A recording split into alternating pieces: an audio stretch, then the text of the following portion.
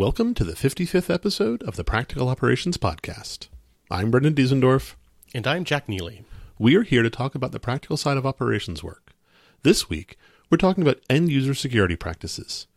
So much like the How to Have an Outage episodes, we're going to do these as a multi-part. Today, we're going to focus on end-user things that practically people in offices and workplaces, small businesses, even just users at home can focus on. If you are a human on the internet, we recommend a set of best practices for you.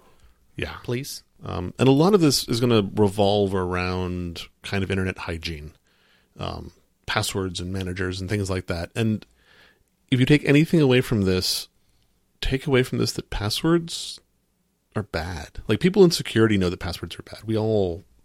Everybody hates passwords. Passwords are the weak spot in our security.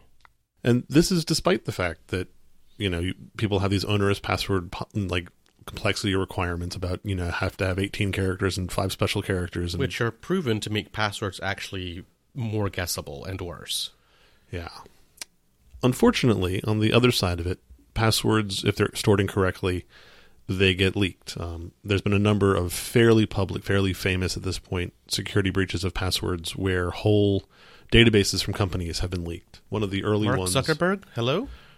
Well, I'm thinking about like the RockU ones where I think it was several million. It was usernames, passwords, and I think hashes were leaked in clear text. So you could go and just look through the list of what the most popular passwords were. This became one of the first big seeds for the people doing Rainbow table stuff, yeah. And saying, hey, we'll just take all the common passwords that people use. And I would love to say that RockU was the only time this has happened, but it seems to happen every couple of months. There's another one. And this has been going on for a decade or more now. So the attackers have databases of hundreds of millions of user accounts and some smaller number because of password overlap. And passwords to try. And they just try those first because they know that people use them.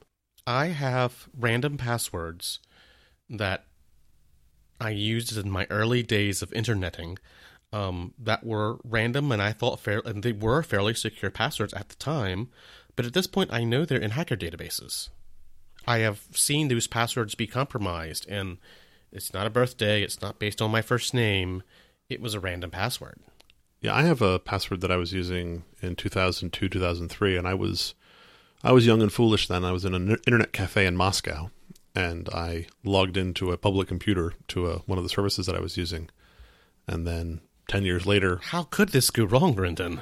And I'd used that password a lot in those days because I didn't have good hygiene then. And 10 years later, on one of the lists, that password shows up with my name and my user ID. And it's like, damn, they really do have everything at this point. Like 5 years ago... That's a good story. Yeah, it's kind of embarrassing, but it's appropriate. And if you look through those databases, you'll find me, and you'll find one of the passwords that I was using way back when. But like 5 years ago, in 2012, there was a researcher who set up a cluster of 25 like gaming video cards because they're really good at doing parallel math operations. And he was able to run through every possible 8-character and shorter password combination for the protocol that Microsoft uses for Active Directory in less than 6 hours. So basically anything 8 characters or shorter for Active Directory in that time was exposed. It was just, it's open and done. So yeah, passwords are bad and we kind of hate them.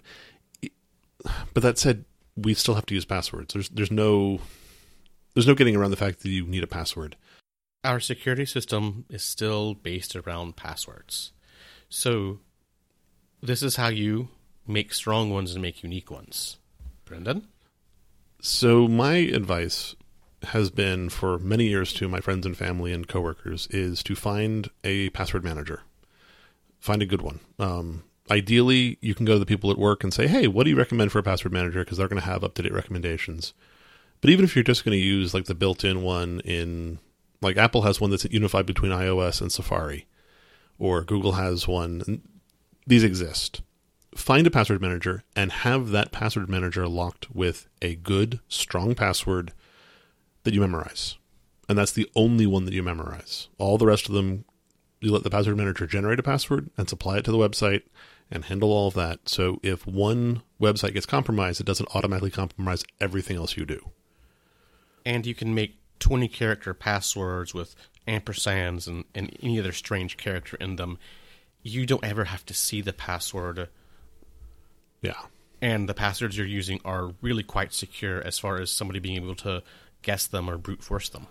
Yeah, and for the password that you're going to pick to remember, the really important thing, surprisingly, is length. It's not complexity in terms of having, like, special characters or whatever. Because, again, with the example of the Microsoft Active Directory stuff, all the short passwords have basically been guessed at this point. So the protection is moving into something longer.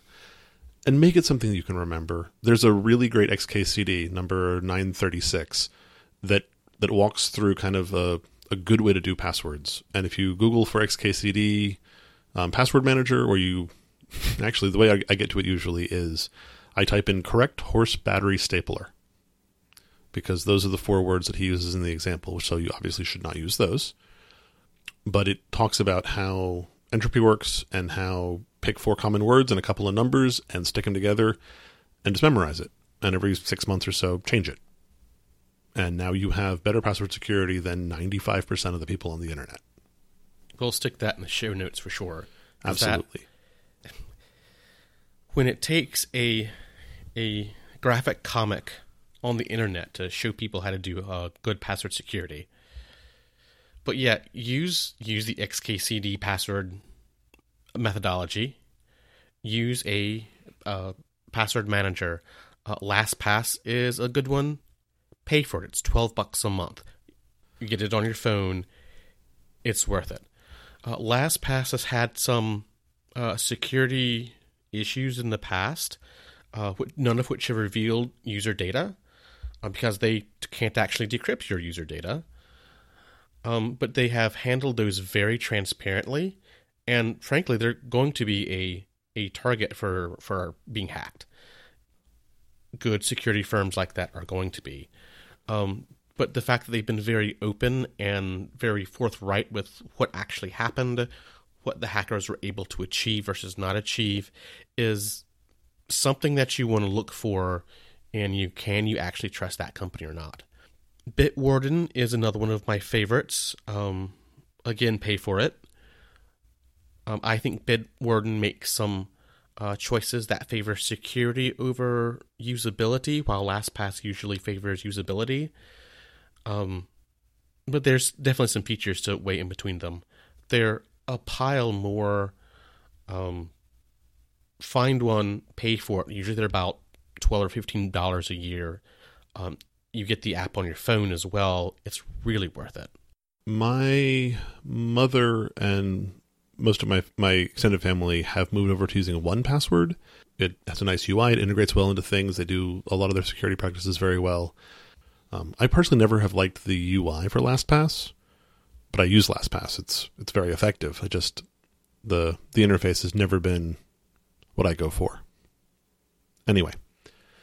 So now that you have a password manager, use your password manager and set the passwords on all of your email accounts to long random strings managed by your password manager. After you've changed that password to a secure password, make sure you enable multi-factor authentication on your email account. I want to really stress the importance of your email account. Your email account's this old and busted, thing that we have based on 1960s technology that everyone hates nowadays. I mean, wouldn't you much rather use Facebook Messenger? But every bank, Facebook, investment firm, any online account that has information about you that has an account will let you reset your password by sending an email link to your email. So if your email gets compromised, you probably already have some of those password reset things in your email. Folks that compromise your email know where your accounts are, can know to go to Bank of America and click reset my password, get the email, and then instantly they have access to your bank or basically any other account you have. So protecting your email account with a strong password and multi-factor authentication is about the most important thing you can do. What is multi-factor authentication? A password is something you know The multi-factor authentication bit is something you have, which is usually your cell phone. Well, strictly, multi-factor authentication means using more than one of the three factors for identification and authorization. Correct. And they commonly are known as something you know, something you have, and something you are. Something you know, like a password or a passphrase, a date of birth, mother's maiden name, that kind of thing.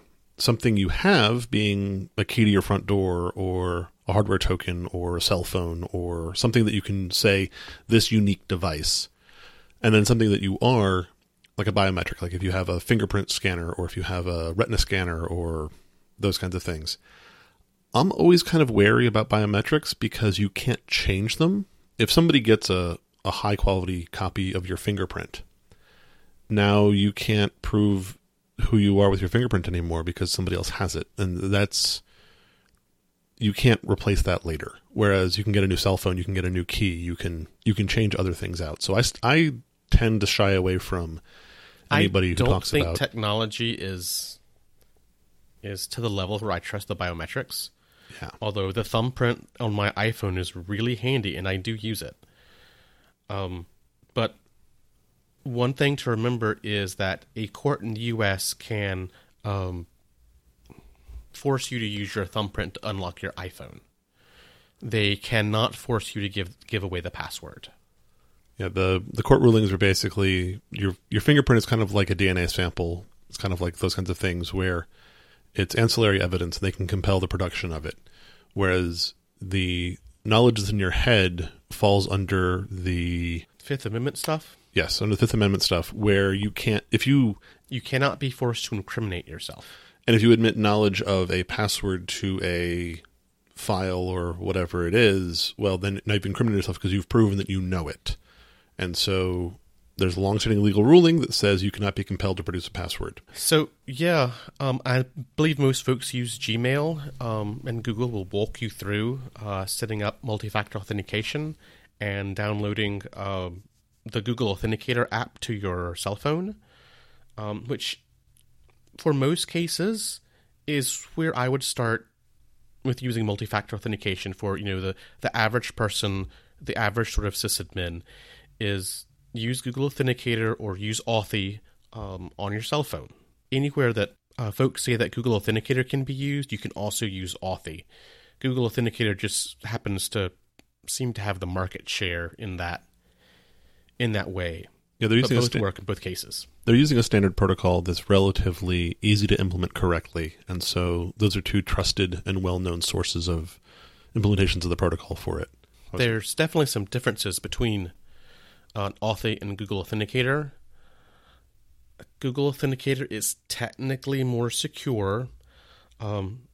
Authy actually uses an API to store your encrypted tokens online. So if you lose your phone or upgrade your phone, you can reinstall the Authy app, use your password, and get your tokens back. Where with Google Authenticator, you have to go to each service and get your tokens reset, which is definitely possible, but not quite as easy as resetting your password. It's also worth noting that the security folks have started to recommend people move away from using SMS as a two-factor authentication piece, because SMSs are very trivial to intercept and to monkey with. So the security community, Google included, is starting to say, yeah, not so much. We're not going to do that anymore. We're not going to support it. We're going to try to push people off of it. It's really easy because everybody has a cell phone these days, and so it's easy to use SMSs, but they're not a good tool for this anymore, unfortunately. Yeah, if your bank or otherwise online account gives you the option of multi-factor authentication and give you the option of Google Authenticator or Authy, use that, or better, use a hardware token. Don't use the SMS or voice call function. Well, if all you have is SMS, if that's the only option you're given, use it. I'm not trying to tell people not to use it if that's the only choice they have. There are definitely some financial institutions that only offer that. And it's better than only having a password. Because if there's only a password, it's easier to get into your accounts. You just have to crack your password and port your phone number. Yeah. You mentioned hardware tokens a second ago. hardware tokens are an interesting new piece of kit, and we're not going to get into them too deeply on this episode, probably on the next episode about security, but it's effectively a little computer on a USB drive or a thumbstick that you put into your computer, and then, or you wave by the NFC chip on your phone, and it does the challenge response, and so it's doing your two-factor, and it's extraordinarily secure. Google moved over to hardware tokens for all 90,000 of their employees sometime in the last 18 months. And one of their spokespeople said that since they've rolled out the hardware tokens, they haven't had any employees at all be phished by any external party, which is successfully amazing. So if you're given the option of a hardware token by either your work or by your bank or whoever it is, jump on it. They're a far better solution than anything else that you can get at this point. The tokens are usually pretty affordable. You stick it on your key ring. You plug it into your USB port when you sit down on your computer. Yeah, No more typing those MFA codes from your iPhone into your computer. To give you an idea, the expensive tokens are like $40. These are not terribly expensive devices. They're designed to be replaceable and disposable. If you lose one, you mark it as lost and you get another one and you move on. So they're great for everything. So moving on from passwords and tokens and 2FA, there's other simpler things you can do to also help prevent badness. And one of those things is if you have a work computer, only do your work on the work computer. Don't do personal there as well, and don't log into work from your personal computer. If there's something like somebody else in the house has been playing games on your computer or has been doing suspicious things on the internet, there is a non-zero chance that there is somebody watching keystrokes on your personal computer. And if you always have your work computer segmented off and it's always just work, you lower the risk of somebody getting into your work accounts and then messing with your career and with all kinds of other things. It's just a hygiene thing, but it really helps. I always find that particular advice difficult to follow. Just the patterns I've learned to work in over way too many years. Like my habit of wanting to work from a Linux workstation. I have a nice one at my house. I use it for both. I'm not saying only use work supplied computers, but if you build a Linux workstation to work from, or you have a machine at home to work from, that machine needs to be dedicated to work. And don't do personal browsing on the work computer, and don't log into your work administrative portal from your personal computer unless you This to me it drives me crazy. The number of systems that somebody's home machine has been compromised by a virus or whatever else, and then it spills over into the work stuff. Working at the university several jobs ago, there were people whose home computers were set up to use the VPN, and they would connect in because the machines were compromised, and then so the attackers were actually using the VPN to connect to the campus network because once you're on the VPN, it's assumed that you're safe. Mm-hmm. It's like, no, you're not safe. How VPNs don't work. Next episode. VPNs are a whole other topic, which we will definitely get to. But try to keep the systems separate. Try not to do work from personal and personal from work, because it keeps things cleaner. Also remember that if you have administrative powers to things, if you have access to a billing system or a password reset portal or even low-level administrative functionality at work, you are a higher target. You're more valuable to the attackers than anybody else is, because they can probably... And you should assume the attackers know it. Yeah, and they're going to try to get into your system so they can pivot and go into the next system. Or at least to start collecting credentials of people, and then maybe, hey, this person gets promoted and now we have access to more stuff.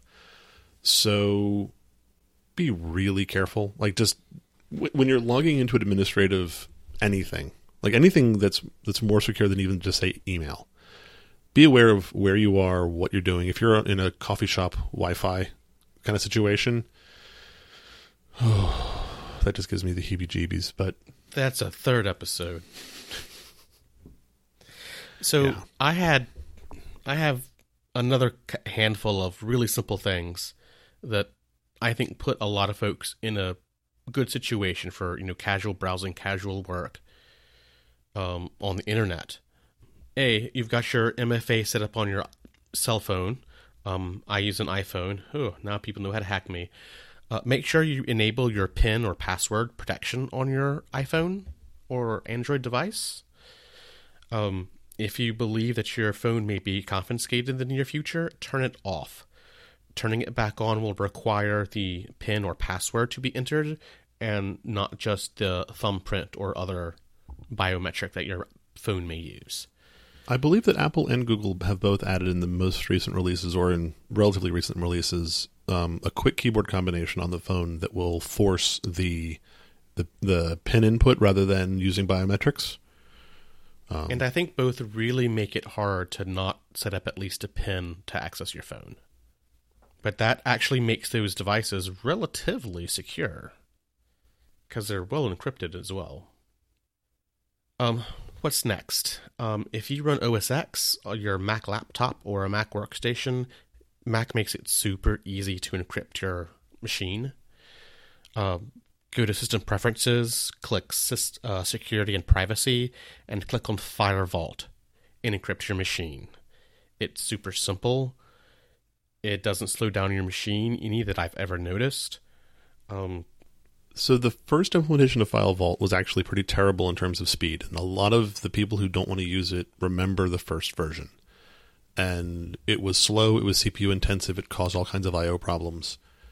Not that that really matters for the layperson. FileVault 2 is almost entirely transparent, and so turn it on, it'll print out a recovery key. I would make a copy of that key and keep it somewhere physical, like a safe deposit box or something. So you write that key down. I keep it in my password manager and my emergency key supply. I don't always encrypt my Linux workstations. My excuse to myself is it's a whole lot harder to steal my Linux workstation than the laptop I keep on in my backpack that I walk around with, that I would sit in a coffee shop and use, rather than the machine I can always lock the house door on. That said, encrypting your local hard drive on your workstations for other machines is also a really easy security win to make sure if your physical machine gets stolen, hackers can't steal your identity as well. Along that line, make sure with whatever workstation or laptop you use that there's a reasonable timeout for the screensaver. So if you walk away from your computer for some odd reason, within 10-15 minutes, that computer will activate the screensaver and require a password for further access. A better step is to set up a hotkey combination for your screen lock and know it. So when you walk away from your computer, you hit the key combination and off you go. What is that on the Mac, Brendan? Control-Shift-Escape? I actually don't use a hotkey. I have the bottom right-hand corner of my laptop screen is what I use for sleep with password lock immediately. So I just throw the mouse into the corner and it locks. But even that, I don't do that much. I just close the lid of the laptop. Yeah, that's super handy. Because within about a second and a half of the lid being closed, everything is locked up tight. And then if somebody else opens the lid, it's good. Your encryption password is required. Yeah. So it's a really easy thing, and it keeps casual baddies out. And if your laptop is locked and it gets stolen, you go to, if it's a work laptop, you go to work and you say, hey, the laptop was stolen, FileVault was turned on. Sorry about losing the laptop, but it's better than losing the data. New one. And they'll provision you a new one, and they're going to be happy that you had the thing encrypted, and you'll be off to the races. And if it's your personal laptop, what it means is the person who has it can't easily resell it. Yeah, essentially, all you can do at that point is reformat and reprovision the laptop. And you could take it to a store and try to sell it as a laptop, but there's really no way to get your data off of the laptop. And if you want to sell a working laptop, that means, you do have to reinstall it somehow, which means it's even harder to get your personal data off the laptop. But yes, follow those basic instructions, and for casual users, it's super easy. For junior level sysadmin folks, that gets you in a good place for browsing the internet safely and dealing with stuff safely. As you become a more trusted system administrator, DevOps professional, software engineer, there are definitely some more steps you probably want to take, and we'll cover those in future episodes. Please take the time to rate the show in Overcast, Apple Podcasts, or your favorite podcast directory. It's the best way for new listeners to find us. Additionally, we welcome feedback about shows we've recorded or topics you'd like us to cover. Leave us a comment on the website at operations.fm. Send us your thoughts on email, feedback@operations.fm, or use @operationsfm on Twitter. And that wraps it up for the 55th episode of the Practical Operations Podcast. I'm Brendan Diesendorf. I'm Jack Neely.